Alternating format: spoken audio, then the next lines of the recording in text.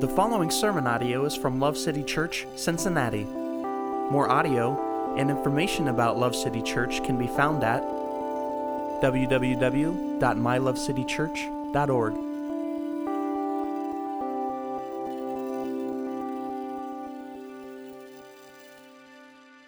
Turn with me, if you would, to Acts chapter 9, verse 1. We finished up our series through Titus last week, which was pretty cool. And then we will start a new series next week. And so this is going to be a bit of a bridge sermon, something that's kind of been burning in my bones for a while. And so get ready, because I'm excited about it. We're going to talk tonight about the reality of God. I believe that much of the lukewarmness and the lack of passion that has come to characterize a tragically high percentage of those who identify as God's people, that is a result of God being an abstract concept to them as opposed to a reality. And this is a problem because when God is a concept or an idea, we tend to shape and mold Him into what fits our preferences or moods. And the truth is, the reality is that our eternal God is the actual creator of all things. And as such, He determines what is true and shapes by His character and power both reality and morality. So you see the contention and tension here? The problem is when God is just an idea or a concept, I can kind of change Him as my mood changes. I can figure out what parts of that whole deal I like and which ones I don't, because if it's just an idea, then what's the problem? But if God is a reality, if God is who the Bible presents Him to be, then all of a sudden we're not doing the molding and shaping. He is, and so it changes everything. So how does God go from an idea that we control to an immutable reality for us? How does that transition happen? I don't know if this is the only answer, but I think this is a major factor. I believe the answer is an encounter with Him. So at the individual level, how is it? I don't know what a level is, but a level is a different word, and it worked where I was trying to put it. So at the individual level, I think the answer is we need to have an encounter with God. And we'll unpack that. Why am I saying that? We were made for God's presence. Just think about that for a second. I think we say that a lot, and sometimes when you hear things a lot, it just bounces off the top of your head as it goes by. We were made for God's presence. So compare the fact that if that's what we were made for, compare what everyday life is like for you, right? And so why are we so frustrated? I think that's one of the reasons. We were made for God's presence, and we must not encounter Him just once, but I would say continually. I submit this verse to you. Psalm 91 verse 1 says this: "He who dwells in the shelter of the Most High will abide in the shadow of the Almighty." Here's what that scripture tells me. It is possible to dwell in the shelter of the Most High and abide in His shadow. Okay? When I'm walking with my kids, if they're in the throw of my shadow, how far away are they from me? Yeah, the cute ones in the room, it depends on the time of day. They're not that far from me, right? And so this tells me I can live that close to God. Does that spark something in you? It should. And it also convicts me deeply because I don't think on an average day I'm in God's shadow. I'll just be honest with you. But I want to get there. That's where I want to hang out. I want to be that close to Him. I want to be so close to Him, He has to but whisper to get my attention. Not have to scream and yell or let me fall into something crazy for me to finally say, "Oh, okay, Lord, you talking to me? Go ahead." I can just tell that today's one of those days where I have to amen myself to keep it going. So y'all just sit there. It'll be all right. I got it all today. I can do it. Buckle up. I'm excited. So we're in Acts 9. We're going to start in verse 1, okay? So we're dealing with the premise that God need not be a concept to us, but an absolute reality. We need to take what the Bible says and treat Him as such. And so how do we go from God being a concept to a reality? The premise is an encounter with Him makes the difference. Okay, so here we are. We're in Acts 9, starting in verse 1. "Now Saul, still breathing threats and murder against the disciples of the Lord, went to the high priest."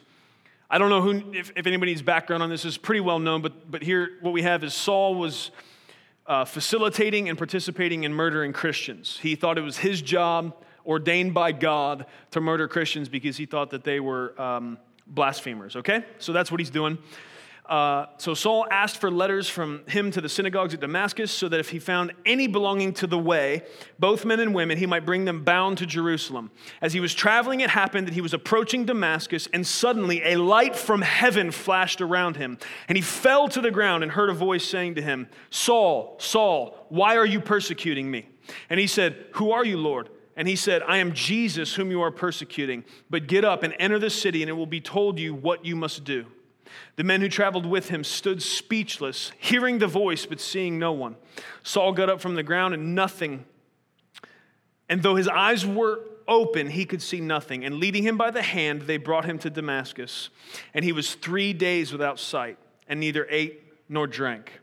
Now there was a disciple at Damascus named Ananias, and the Lord said to him in a vision, Ananias, and he said, Here I am, Lord.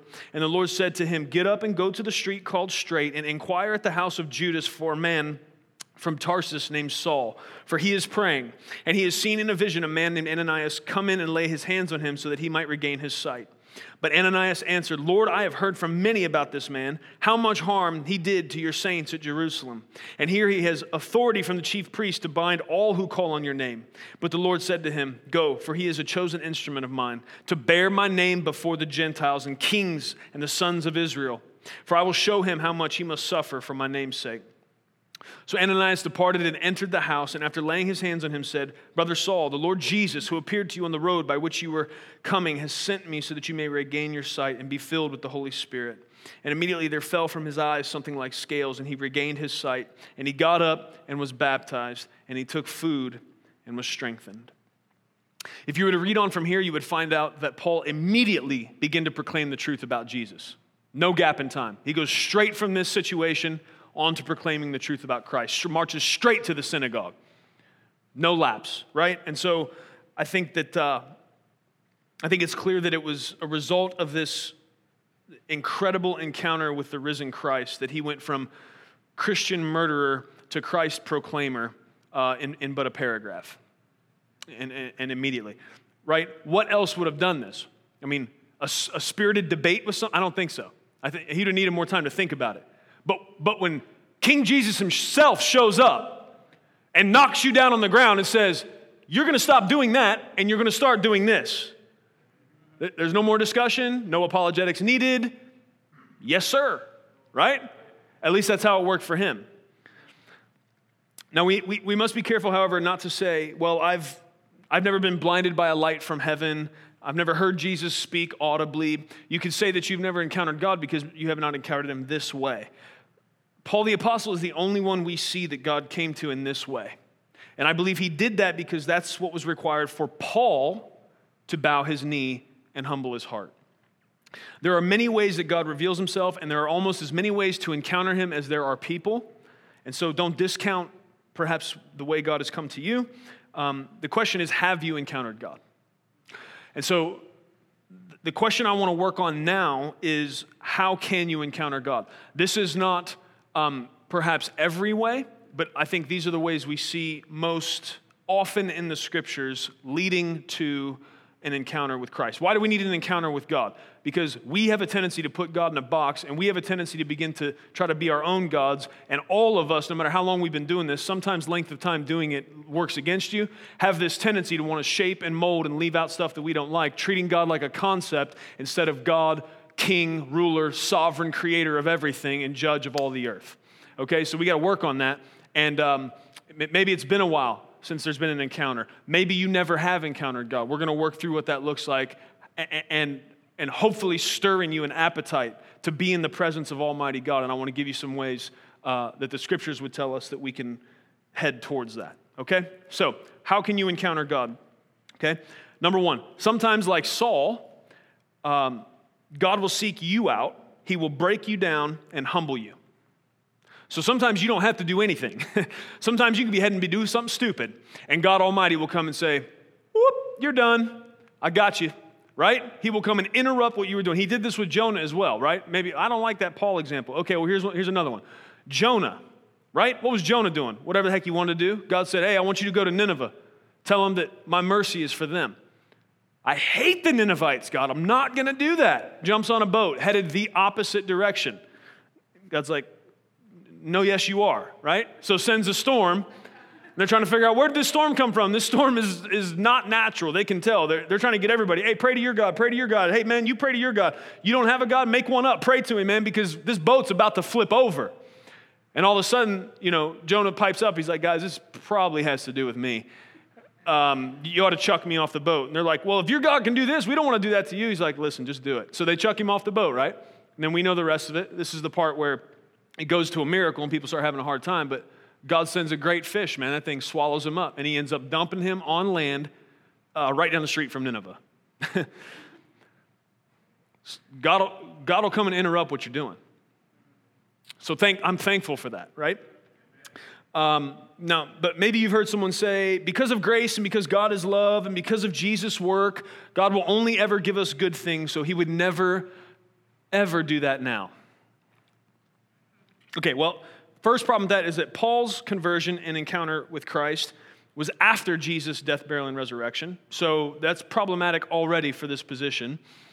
Secondly, somebody could push it and make an argument and say, well, he was an apostle. That was a special circumstance. God's never going to let, difficulty come your way. That's never the way he's going to get your attention. Here's the truth about it. God is not interested in only what is good for us. He is about what is best for us. And sometimes that is different than what we have decided is good. You all right with that? You ought to get all right with it because that's the truth. Amen. If you're not all right with it, you assume you always know what's best. That is a problematic and prideful assumption. I have dozens of personal stories in scriptures that would undo this idea that because God is loving and he would never allow hardship for the sake of humbling us. That's so easy to take apart, but I just want to use an example to do it. I'm going to kind of tell you a little story, and I want you to really think about it and see where you fit. Okay, so let's imagine together that there is a beautiful horse named Hondo. Okay, I used to read Western books, so there you go. It's a horse today. Let me give you a tip. Here's why I do this, because some of you waste time like trying to figure out why is he talking about what he's talking about. I literally try to think of the craziest things I can because I think you'll remember it better. Because I think people that have like been a part of church or churches in general a long time, like we have this way in life where we just rhythm into stuff and kind of hit neutral. And so if I start talking about this crazy stuff, I feel like you have to perk up, like at least to tune in for why is there a horse named Hondo in this sermon, right? So that's where we're at, and it's going to get wilder. So you with me? All right, here we go. So there's a horse named Hondo. Let's say Hondo decides that he does not care what horses are supposed to do. He's going to live in the trees like a squirrel. Okay? I told you he's going to get weird. We got a horse that has decided, bump all this other stuff horses do. That's boring. I'm looking up there in the tree. The squirrels are having fun, jumping from branch to branch. I'm doing that, right? So he struggles for months until he finally finds a tree that he can climb up into. And he's so happy, right? For like all of 5 minutes. But he loses his balance and he falls because he's big and long and he has hooves instead of paws, right? And he wasn't built for tree dwelling. He wasn't built for it. And the fall, it hurts. Like, yeah, it's a big animal falling out of the tree. But he's determined. So he gets back up there. But he keeps falling out. And he gashes his big horse head, and he's breaking his skinny horse legs, and it's clear that he's going to die if he keeps insisting on doing essentially the opposite of what he was created for, okay? So Hondo's a mess. So what if the rancher who looks after his well-being came along, saw what he was doing, lassoed him, and begins to drag him away from the trees? But Hondo, he's kicking and he's snorting because in his sweet little horsey head, those trees are where he wants to be. And he believes if he just keeps at it, eventually he'll have joy and fulfillment living in those wonderful branches, just like a squirrel. But even though Hondo's fighting the rancher because Hondo thinks the rancher's hurting him, taking him away from something good, the rancher is stronger. He pulls Hondo away and he puts him in a pasture with a big fence and without any trees, so he can run and graze and do all the things he was made to do and be safe from this ridiculous tree obsession that he has. So here's my question to you. I want you to judge the story. Was the rancher caring and loving or mean and hateful?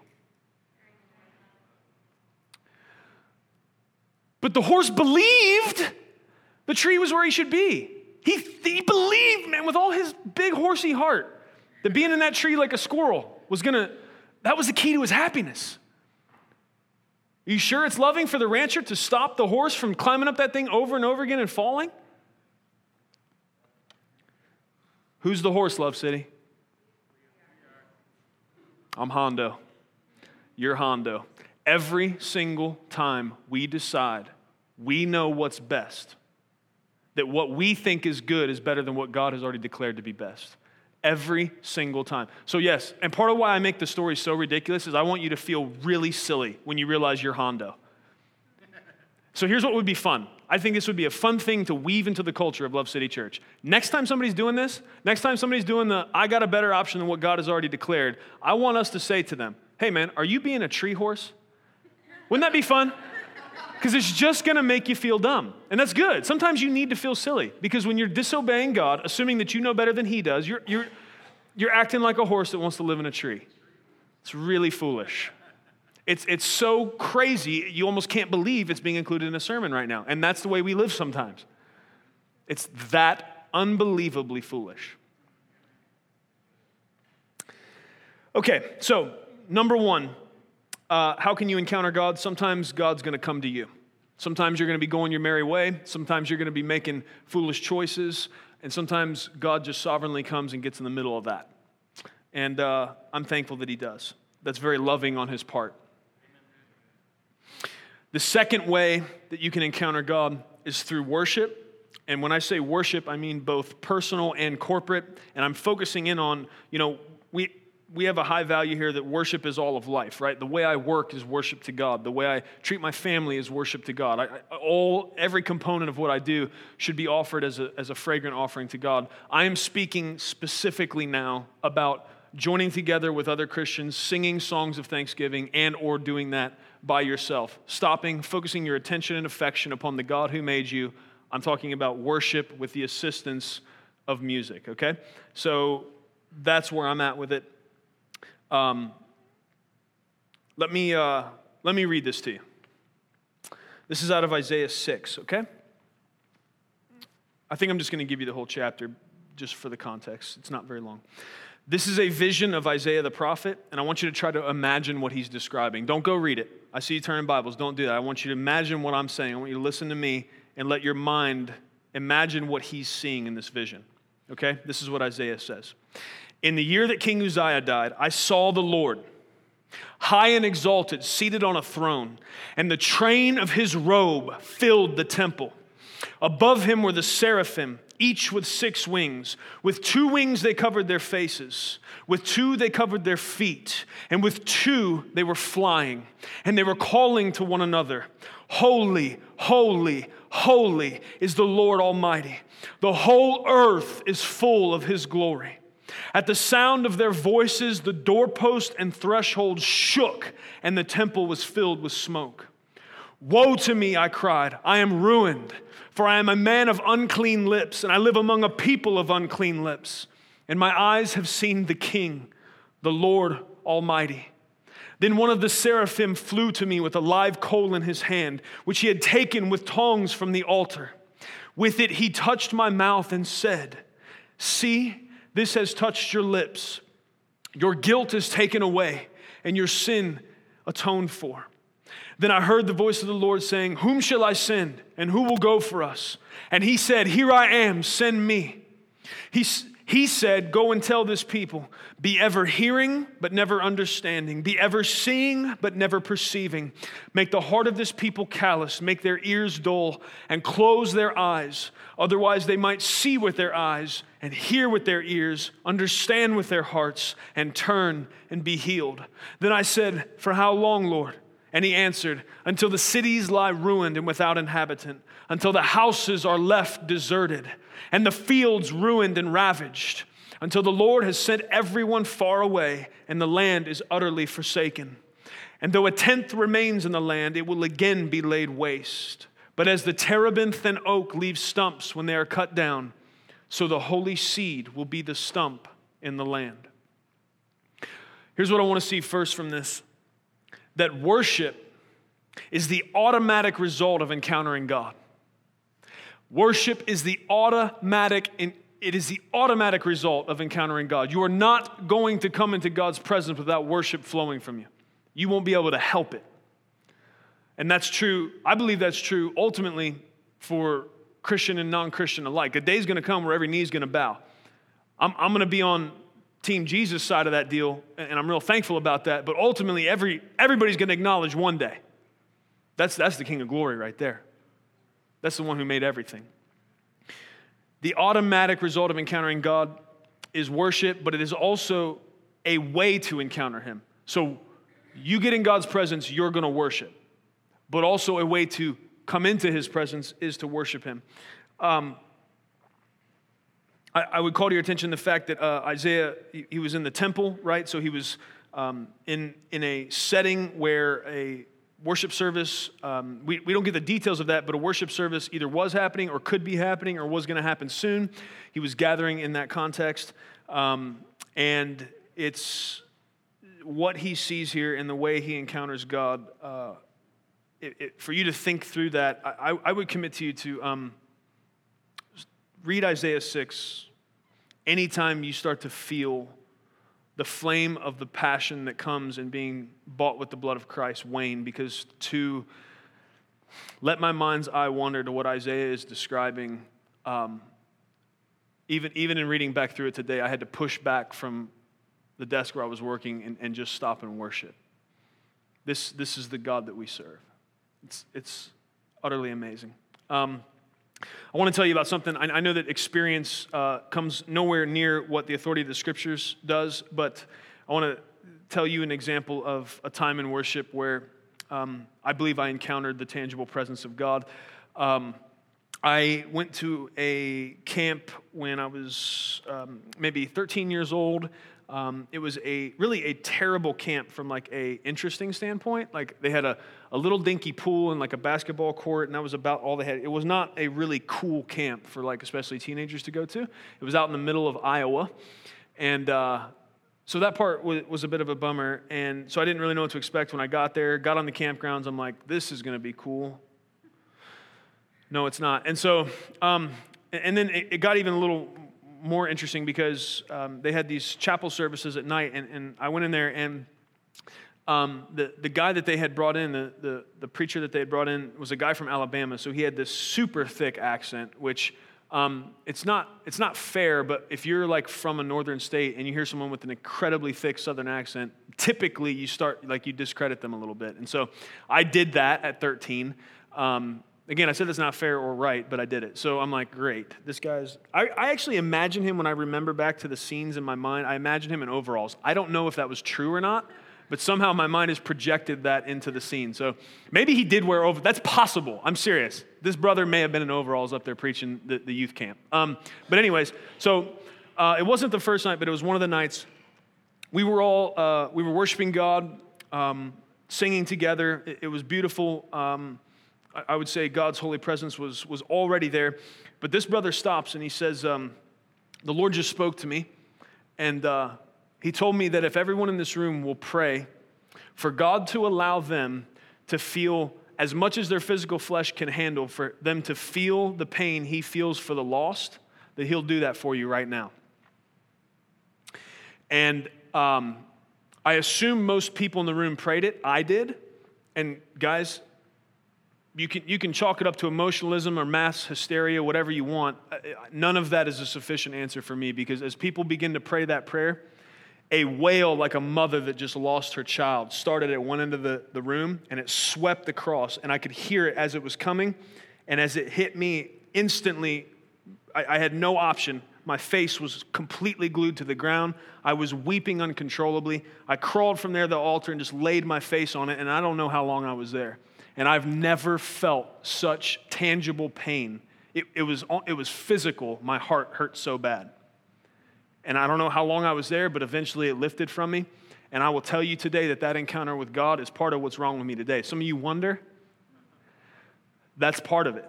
Because I felt, I think if God would have let me feel any more of it, I would have died. He let me feel as much as I could handle the pain he feels for the lost.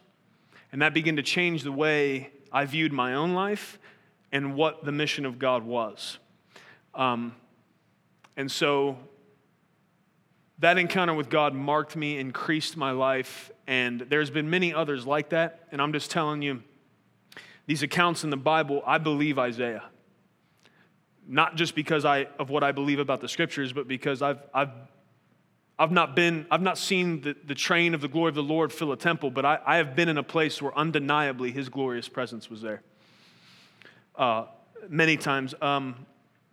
I would tell you that I have heard God's voice most clearly and most often in times of corporate worship, whether that be 4 or 5 people in a basement. There's been times where hours and hours will go by where most of it probably, I think for most of us that know what I'm talking about, that we're a part of that, it was when we were younger, and that might be part of the problem, why it doesn't happen so much anymore. Going and working through this, I was highly convicted about that. But I many times found myself joyfully incapacitated by God's Holy Spirit. Not able to move. All I could do was sing. I've received visions from God in those contexts. I've heard His voice clearly in those contexts many times. And it's something that I need to personally get back to in my own life. So I'll just say that publicly. I would also tell you something that I've noticed many times. I have worked ever since I was young. We didn't have a lot of money, and so if I wanted anything, I was going to have to work. And so I convinced a guy to let me frame houses illegally when I was 14. And there's a reason they don't let 14-year-olds typically do stuff like that. You're still growing and developing. And so I have a constant set of aches and pains and joints and back and things like that. And I would tell you that there has been many times, and even in the recent situation I had with the pinched nerve in my back, where I would gather with God's people, and only in a time of worship, corporate worship together, would I feel that pain go away. And it would last probably until I got back in the flesh, and then and then the pain would come back. And you can trust me about that or not. You can think I'm embellishing it. You can do whatever you want with it. I'm telling you, that's the truth. I have felt the presence of God affect my mortal flesh, and it drive pain out of my body. And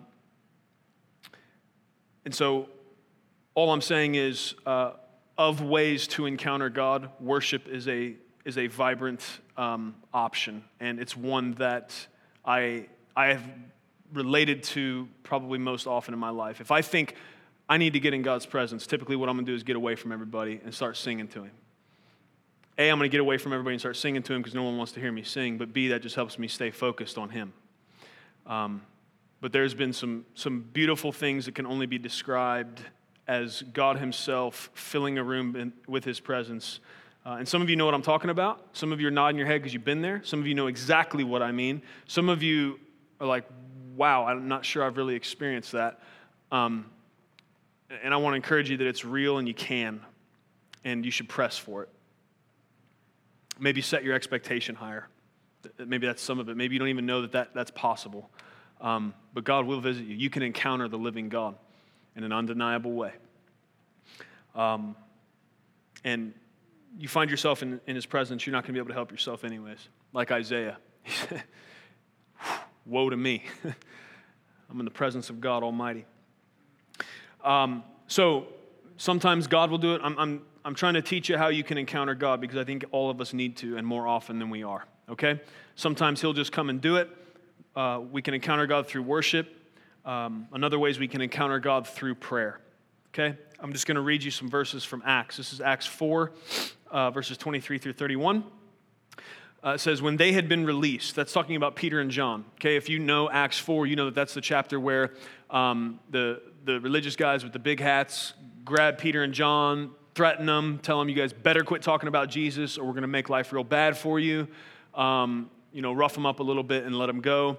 It's one of my favorite sets of verses because contained in that it says that Peter and John were untrained men, but it was clear to everyone that they had been with Jesus. And that's a very meaningful set of verses to me. So they released them. So it says, when they had been released, they went to their own companions and reported all that the chief priests and elders had said to them. And when they heard this, they lifted their voices to God with one accord and said, okay, so they're starting to pray, right? Here's where the prayer begins. O Lord, it is you who made the heaven and the earth and the sea and all that is in them, who by the Holy Spirit through the mouth of our Father David, your servant, said, why did the Gentiles rage and the peoples devise futile things? The kings of the earth took their stand, and the rulers were gathered together against the Lord and against his Christ.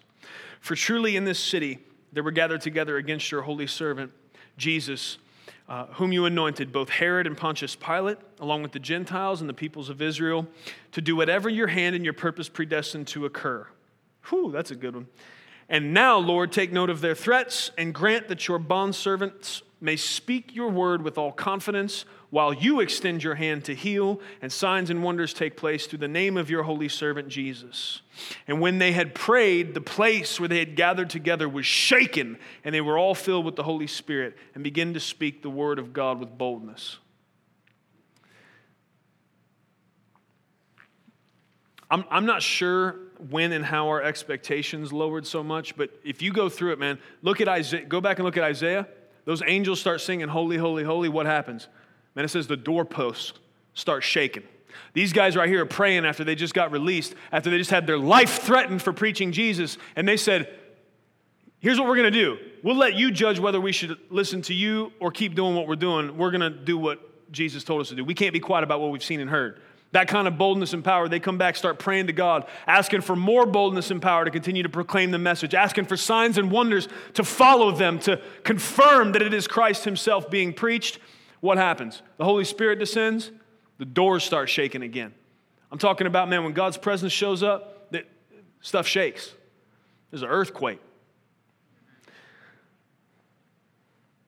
I don't think that has to be out of the ordinary. I think we oftentimes shy away from things like that because we have, I think in a lot of ways we've been neutered spiritually, to be honest with you. I don't think we read this stuff a whole lot and take it seriously sometimes. So they prayed, the place where they had gathered together was shaken. They were all filled with the Holy Spirit and began to speak the word of God with boldness. I just wanted to show you one of many, many examples where people were desperate, crying out to God, praying for his help. And here he comes. He shows up in an undeniable fashion. They encountered God that day, did they not? They did, through prayer. Okay? That may seem self-explanatory to you. I want to be in God's presence. I pray. Yeah, it is, but I think we also need to take a look at the way they were praying. What were they praying for? New tunics? No. God, help us. Confirm your word that what we are preaching, that Christ is King and Savior of all. Their heart was motivated by the gospel. Their prayers to God were motivated by the gospel. They cared most about that mission. And their prayers were riddled with requests regarding that. Does that mean you can't pray for a new tunic? No, if you need a tunic, go ahead. God said you can bring that request to him as well. What's the preponderance of your prayers? What are you most concerned with? What drives your heart and passions, right? There you go. Okay, so you can pray, you can worship. How do you encounter God? It's what we're talking about. Don't lose track of where we're at. You can encounter God through worship, through prayer. Sometimes he'll stop you in the middle of what you're doing. Here's another way, through studying the scriptures.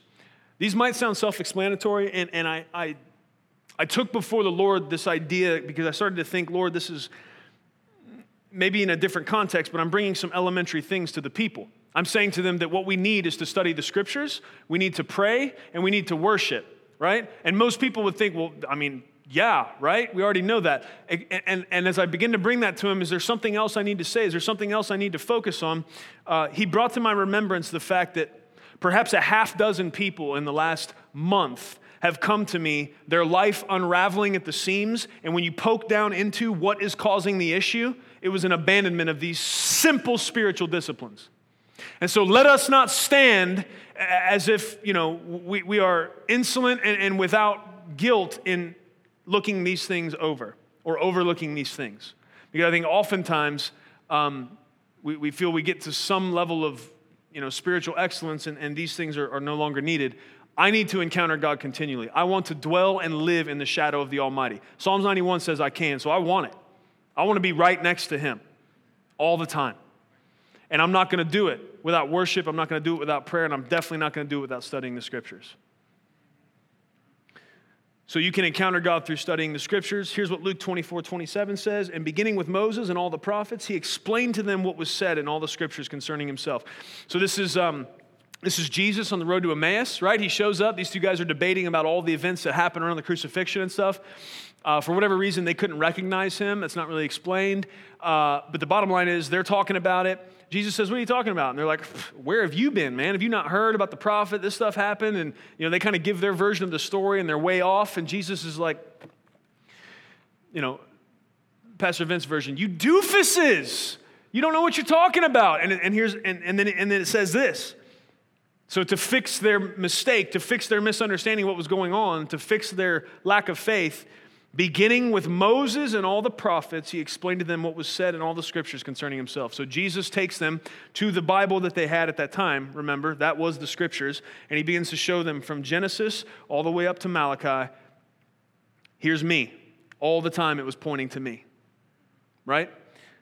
Through all 39 books of the Old Testament. And so taking them to the scriptures, they were able to encounter the reality of God. And Jesus took them to the scriptures. You could almost think, some people get so hyper spiritual that they start to think like they hear stuff about the law being fulfilled in Christ, and then they see scriptures about the Holy Spirit, and they start to think that like what the Holy Spirit came to do is make us have no need for the Word, and that's so foolish. The Holy Spirit's always going to drive us back to the Word, and we're going to encounter God Himself through His Word.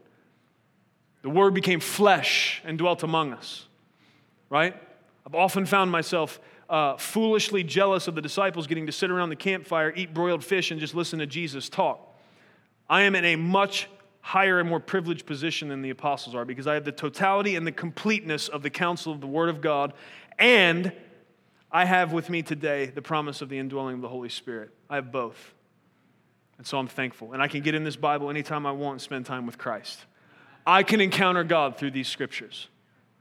That's how it's supposed to look. And so I hear people say things like, I don't need to read the scriptures daily to be a Christian. Here's what Matthew 4:4 says. But he answered and said, it is written, man shall not live on bread alone, but on every word that proceeds out of the mouth of God. So, you can run around with the I don't need to read the scriptures daily to be a Christian idea. And I would say to you, I guess. But technically you don't need to eat every day either. But you don't do that for a while, you're going to be weak and vulnerable. Man does not live by bread alone, by every word that proceeds out of the mouth of God. It's a reference to these scriptures. Some of this is going to come down to hunger. Some of you are hearing this. Some of you are thinking, some of you haven't even thought in terms of the importance of how me encountering God or being in God's presence. Some of you so you're like, hold on. Like, I can do that all the time? So you're excited about the fact that there is multiple ways that you can get into God's presence. Some of you are like, yeah, I've heard all this before. I need you to shake yourself, man, because this is real serious. And if we don't shake ourselves, and if we don't encounter God on a regular basis in a real and vibrant and tangible way, it is almost impossible to not slide into this tendency of Him becoming a concept instead of a continual reality for us. It's almost impossible to not slide into this tendency to begin to think we can shape and mold based on our preference, how it is we're going to serve God, what it is all that's going to look like, instead of being commanded by Him as should be. So if our tendency to treat God as a concept that we mold to suit our preferences is remedied by an encounter with Him, okay, that's the premise I'm giving to you. We need to encounter God, because if we don't, we will begin to treat Him as if He's an idea and not the Father of everything and our Creator. And so if it's remedied by an encounter with Him, the next logical question is, how do you know if you indeed have encountered God? Some of you may have already begun that assessment process. Have I encountered God? Is God for me an idea? How do I treat God in the scriptures? Do I pick what I want or like from it, and thus I am the supreme being molding this idea of God that I find useful or valuable in some areas of my life? Or do I come to the scriptures and expect to be commanded by a God who is supreme and over me, and thus real, and not just an idea? I'm asking you to assess yourself. I'm asking you to think about it in practical ways. How does this work itself out in your life? But how can you know if you've encountered God? What are the signs? If you're trying to assess yourself, as I'm hoping you are, have you encountered God as you're looking at yourself? There are likely hundreds of specifics that could be addressed in this, but we'll look at 3 effects of encountering God that will broadly cover most, if not all, of the specifics, right? So literally, there's hundreds of little things we could point at, but I tried by God's help to distill it down to 3 that will cover most of the rest. I'm giving you these so that you can assess yourself and judge whether your life reflects a relationship with God as a concept or a reality. I am asking you to look at your life. I'm asking you to assess, is God God to you? Or is it a pet idea that you keep around when it's convenient? Because that will not do. And if that's what's happening, the fix for that is for him to become real to you. Because when he becomes real to you, stuff changes. Here's the effects of encountering God. If you encounter God, you will be humbled. Number 1. Isaiah 6:5. Here's what Isaiah says in Isaiah 6:5. I'm just going back to what I read you before in pieces. He said he sees the glory of God, right? He sees the seraphim. What's his comment? He says, "Woe to me! I am ruined, for I'm a man of unclean lips, and I live among a people of unclean lips, and my eyes have seen the King, the Lord Almighty." And the angels are calling out, "Holy, holy, holy." You ever thought about that? Why are the angels calling out, "Holy, holy, holy"? First of all, the fact that they're saying it 3 times, that's in Hebrew, many times the way emphasis is driven, like oftentimes we'll put an adjective in front of it. In Hebrew, oftentimes it'll just be repeated. There are several times where in the Hebrew Bible, if you break it down, the word is just said twice. I can't remember the reference, but there's some place where something is made out of gold, and in an English translation, it says this thing was made out of the purest gold. But in the Hebrew, it just says, this was made out of gold. Just letting you know, man, this is gold-ish gold. You don't ever see anywhere else on any subject a triple emphasis. This is a level of holy, double holy doesn't say it. God is holy, holy, holy. Why the triple emphasis? And why is this the attribute of all of God's attributes that these angels cry out? Couldn't they cry out love, love, love? Couldn't they cry out mercy, mercy, mercy? It could be justice. These are all true, aren't they? Why holy? The holiness of God is the only attribute of his that you cannot worship with impure motives. Do you love God for his holiness alone? I'll break it down for you. You could worship God because of his lovingness, out of a selfish motive, right? Because you receive something from the fact that he is loving. You receive his love. You could worship God selfishly because of his mercy, because you are receiving a tangible benefit from his mercy. So your motive could be stained. I'm worshiping you because you are merciful to me.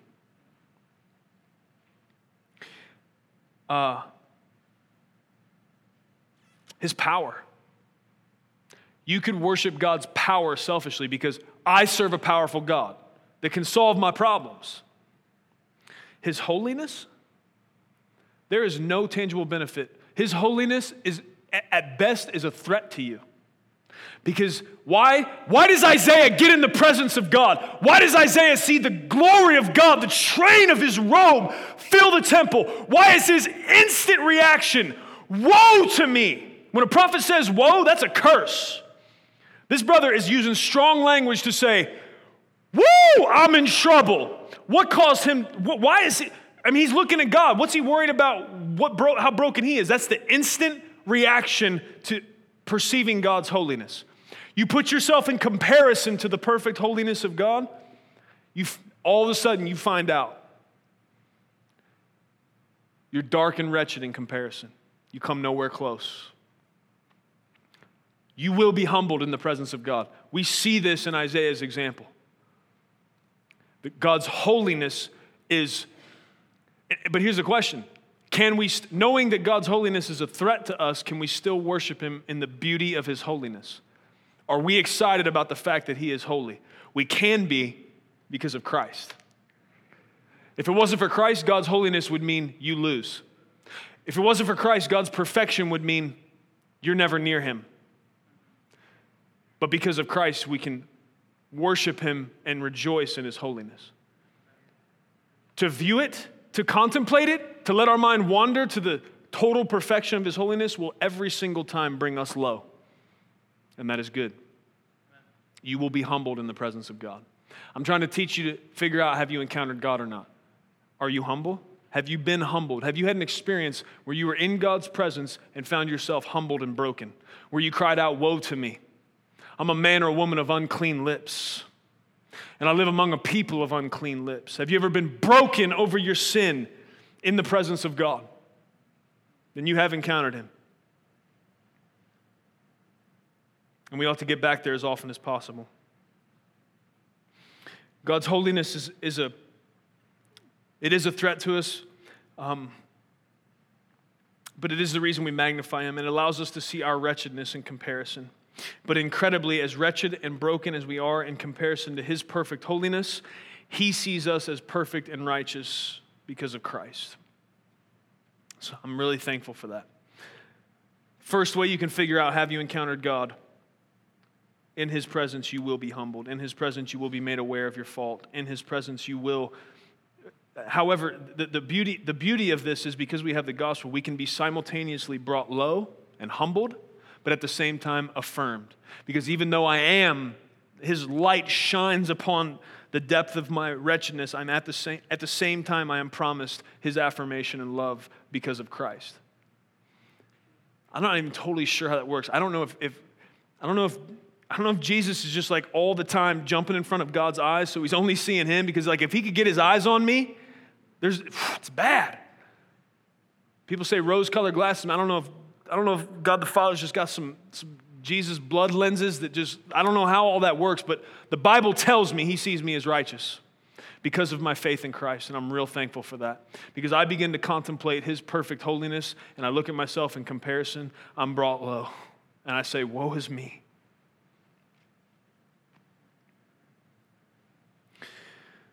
Second way you can know if you've encountered God, when you encounter God, your passions, pursuits, and priorities will change. Has this happened to you?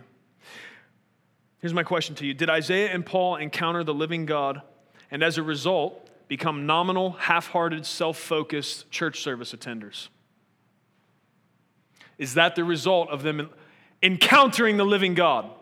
I'll show up and give some lip service to Jesus every once in a while, maybe throw an offering and satiate my conscience. Is that what they ended up with after a meeting with the living God? You're looking down and squirming in your seat. We're supposed to, guys. Hallelujah. Praise God for his word. Praise God he would let us encounter him. Praise God he would let us be chastised by his love. Amen. That's not what happened to Paul and Isaiah.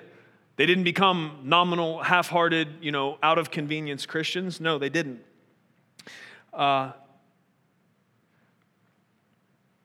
Paul, what happened to him when he met the risen Christ, when he encountered God himself? He went on from there to pour himself out to the point of death for the preaching of the gospel. I'm talking about what happens when somebody encounters God. I'm trying to ask you to judge yourself. Has this happened for you? How's one of the ways you're going to know? Your passions, your pursuits, and your priorities are going to change like it did for Paul. He went from what he was doing to a whole different track and spent the rest of his life doing it until someone killed him for it. And he was happy about it. Paul didn't just join a church and show up when it was convenient for him. He traveled across the ancient world, planting churches, raising up leaders, and preaching about Jesus everywhere he went. Now, some of you that know the Bible a little more, I'll make this point, and it'll help us understand the way we look at priorities. I think passions and pursuits are maybe a little bit more self-explanatory, but how do we deal with priorities? You might say that didn't Paul work as a tent maker, even during this time? Yes, he did. Paul held a job off and on. And the other thing you got to remember is Paul was a highly educated man. And so if he had stayed where he was comfortable and connected, he could have done a much easier job than the manual labor that would have come in the tent-making position. He had enough education to sit somewhere in the shade and teach people, okay, if he wanted to. But instead, he worked as a tent maker so that he could survive while he was on mission for Jesus. So what does that look like? Yes, he had a job, but his job was not the end. It was a means to an end. All his job was to survive and get enough food so that he could keep on going to the next mission. So he could keep on going to the next city to tell more people about Jesus. So he could keep moving on to find the next guy to raise up as a pastor to plant a church in the next city. That's what his job was. His job was not the mission. His job was a part of what he was doing in the totality of his life for Christ. I'll say it to you this way. We don't fit God's mission into our lives. We center our lives around God's mission. We don't fit God's mission into our lives or our job schedules, right? You know, I think we need to look at, I'm asking you, I want you to ask yourself, have I truly encountered God? And I want you to look at Paul's response to encountering the living God. We're going to look in a second at Isaiah, deeper into Isaiah's response when he encounters the living God. And I want you to ask yourself, have I encountered him? Does the result of my life, does the way I live and think and what I emphasize, should it lead me to believe that I have indeed encountered the presence of the living God? Did Isaiah encounter God Almighty and then walk out and ask himself, what do I feel like doing now? No. He is shattered by the realization of his brokenness, and then the angel brings the fire of God from the altar and cleanses him and declares that his sin has been atoned for. And then Isaiah, so that happens, right? He's there. He is utterly shattered. Previous to that, he would have had no example of the fire of God coming to cleanse or atone for sin. And so Isaiah sees this six-winged seraphim bringing this hot coal from the altar. His assumption surely is that he's done for. The fire of God's going to hit him. He's done. But what he does instead is touch his lips. He says, the seraphim says, your sin is atoned for. And then here's the very next thing that Isaiah hears. Isaiah hears God say, who will go for us? Who are we going to send? And what does Isaiah say? He's just encountered the living God. Here's what comes out of his mouth. Here I am, Lord, send me. And here's what I think is really interesting about the fact that that's his response. He does not even hear the job description yet. Nobody's told him what God is asking him to do. Here's the reality. He has stood in the presence of the living God. The angel of God has brought the fire of God and touched his lip with it. He has encountered the living God. And so for that God then to speak and say, who are we going to send? Who will go for us? He does not need the rest of the information to say, here I am, send me. And that's what I want to say to you today, my friends. Dear ones, I am desperately concerned that is not primarily what we are communicating to God, that is not primarily what I'm saying to him on a daily basis. Here I am, send me, without strings attached, without a box that the statement goes in. You know what Isaiah went on to do? So he says, here I am, send me. Then God gives him the job description. He says, here's what you're going to do. You're going to preach the rest of your life to a deaf-eared people. It's going to be fruitless, and they're never going to turn. That's the job description. What does Isaiah do in the light of the fact that he has encountered the living God, that he has been in his presence? He hears this terrible, wretched job description. I want you to go and preach, and nobody's going to listen to you. How long, Lord? Till all the cities lie in ruin. Till it's all said and done. Nobody's going to turn when you're preaching. Does he do it? Read the rest of the book. Yup. Why? Why would he take on a task like that? How thankless is that? Why would he take on a task with no affirmation? Why would he take on a task where there's no way for him to gauge if he's even doing it right? He encountered God. And so when he said, here I am, send me, he didn't care. He didn't care what came after that. He didn't have any restrictions on it. He meant it. He didn't need any more information. And I can't imagine a more appropriate response to understanding the gospel or encountering the presence of Almighty God than to say, here I am, send me, and to mean it. Amen.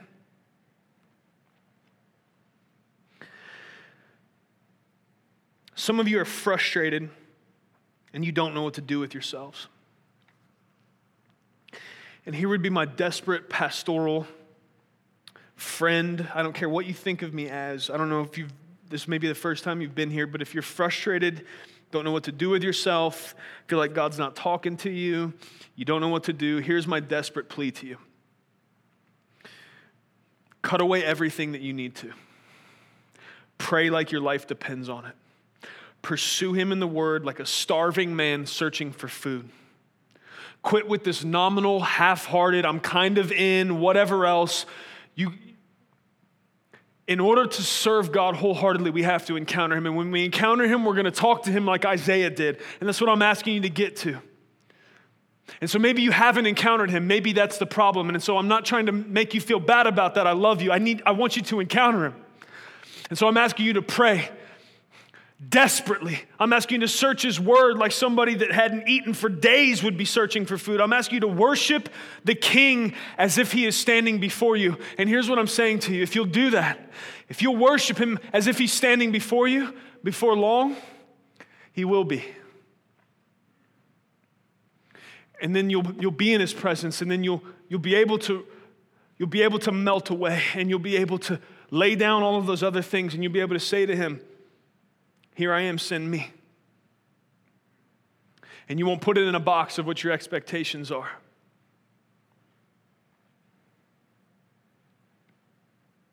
When you stand in awe of his majesty, you will be able to say with no hint of pretense, here I am, God, send me.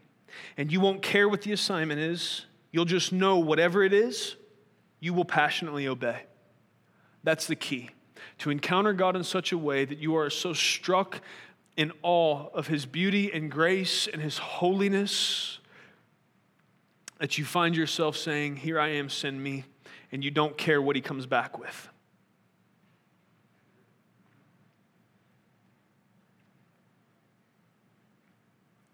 How does this work? Because when you encounter the living God, you are undone.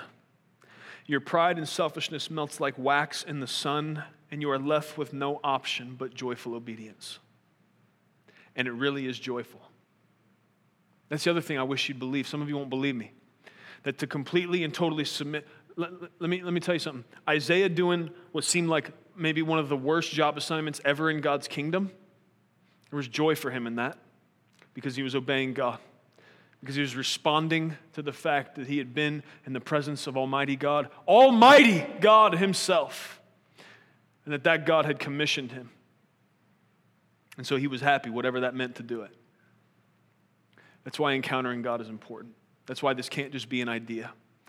That's why worshiping a concept won't do. You won't sell out. You won't say, here I am, send me, for an idea, a concept that you shape and mold. You will push it and shape it and make it into something that's comfortable for you every time. That's why God cannot just be a concept that we conjure and manipulate, because he's not. He's the King of glory. He's the God that Isaiah saw in the temple. He's the God that John the Revelator saw.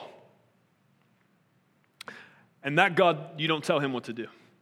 He tells you what to do, and then with a smile on your face, you do it. Not because you have to fake it, but because you trust that he doesn't care so much what you think is good for you. He knows what's best for you.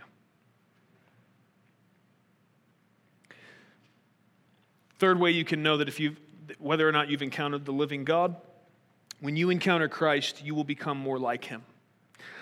Romans 8:29 says this, for those whom he foreknew, he also predestined to become conformed to the image of his Son, so that he would be the firstborn among many brethren. We know that not one single person is now or ever has been perfect. And that means that each of us have broken God's laws. Every single one of us is a rebel, and we are deserving of our just punishment for spitting in the face of God, our Creator, for spitting in the face of that God that came and filled the temple in Isaiah's vision. But Jesus, the eternal Son of God, out of obedience to the Father and out of his love for us, left his heavenly throne, came to be born of a poor virgin girl, and live out the perfect life that we couldn't by the power of the Spirit. And that life allowed him to pay the penalty that we all deserved. Him living that perfect life meant he could be the sacrificial lamb. He could do it, and then he did. He followed through. He walked it out. He allowed himself to be beaten and mocked and spit upon and crucified by the very ones that he came to save. And then he rose 3 days later because he had defeated death and sin. And so he is now forever Christus Victor, our victorious Christ. And the more you encounter and dwell with our risen King and Savior, the more you're going to sacrifice like him, you're going to be bold like him, and you're going to love like him. How can you know if you've encountered the living God? You will be humbled. Your priorities and your passions and your pursuits are going to change. Is there a moment you can remember where it went from being all about you to all about God and his mission? Do you remember that? If not, I'm concerned for you, and I love you, and I'm asking you, please.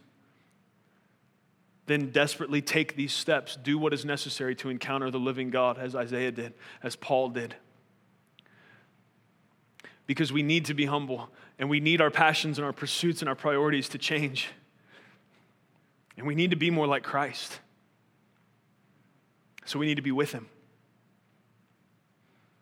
This nominal, half-hearted, whatever much of Christianity has become will not do. We will not accomplish the mission under that pretense. It won't work. There's no power in it, and people can smell the fakeness from a mile away. I'm asking you to get with God, dear ones. I'm asking you to get with him. Get in his presence. Seek after it. Harder than anything else in your life. And believe that no matter where you're at in this process, no matter where you find yourself, you pursue encountering his presence more, things are going to change. And it will all be for your good. Maybe not by your definition, but by the ones who matters. That's our fathers. May we be a people who live as though God is real and reigning. May we seek him evermore through his word and prayer and worship. May his presence in our lives cause us to be humble. May it reorder our passions, our pursuits, and our priorities. And may we continually be transformed into the image of our beautiful Savior for our good and for his glory. I want to ask of you, friends, that as we respond to God today, I want you to ask him to reveal himself to you. For some of you, that'll be the first time you've prayed something like that, and it'll be foreign to you. For some of you, you've encountered God in real and vibrant ways before, but you've grown cold. For some of you, this will be something that's not that odd because you constantly are pursuing him. I'm asking everyone today, as we respond to God today through communion and worship, I'm asking you to call out to him. I'm asking you to pursue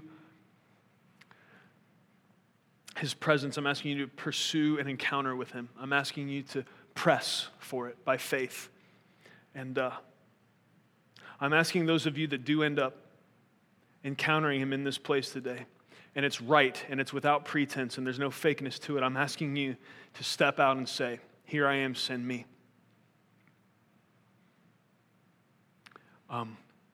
Because more of us need to live like Isaiah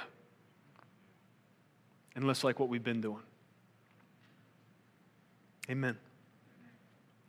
Let's pray. Father, we come before you now in the name of Jesus. Lord, we love you.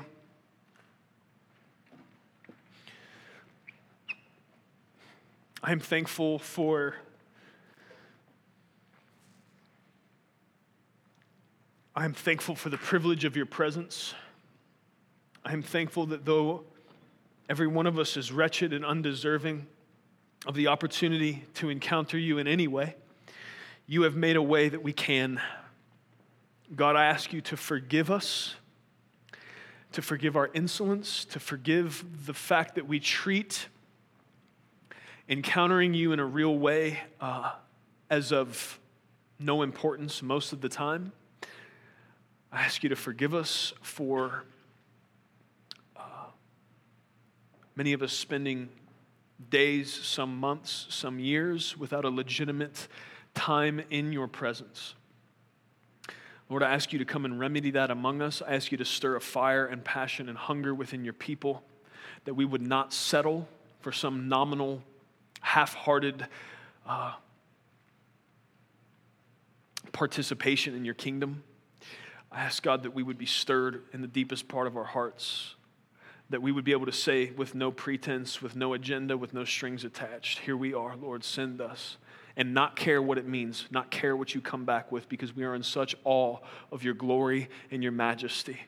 God, may encounters with you begin to shape our life. May encounters with you begin to shape our character and our countenance. May encounters with you, as they become more and more frequent, God. This is not just a one-time thing, but God, I am consistently spending time in your presence. God, may we continue to move towards that high goal of dwelling and abiding in your shadow, in the refuge of your presence, oh God. I thank you that you have even set that out as a possibility for ones who are so unworthy as us. But I thank you because of Christ, we can press for that. We can hope for that. That we could spend more minutes than we are now in your presence. And the hope is one day to spend every minute within the reach of your shadow.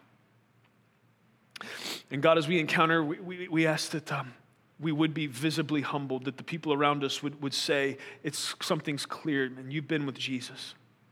Something's changed. You're looking and acting more like him. Your words are seasoned with more grace and love and also truth.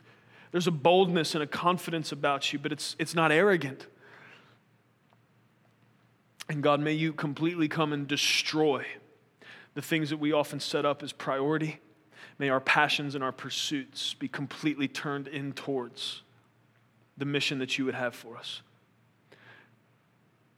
God, I don't believe that you've called us to any less than Paul or Isaiah. May we see that and act accordingly. We need your strength and help to do it, your grace. We love you.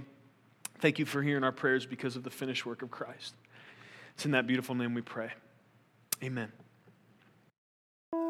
Thank you for listening to audio from Love City Church, located in Cincinnati, Ohio.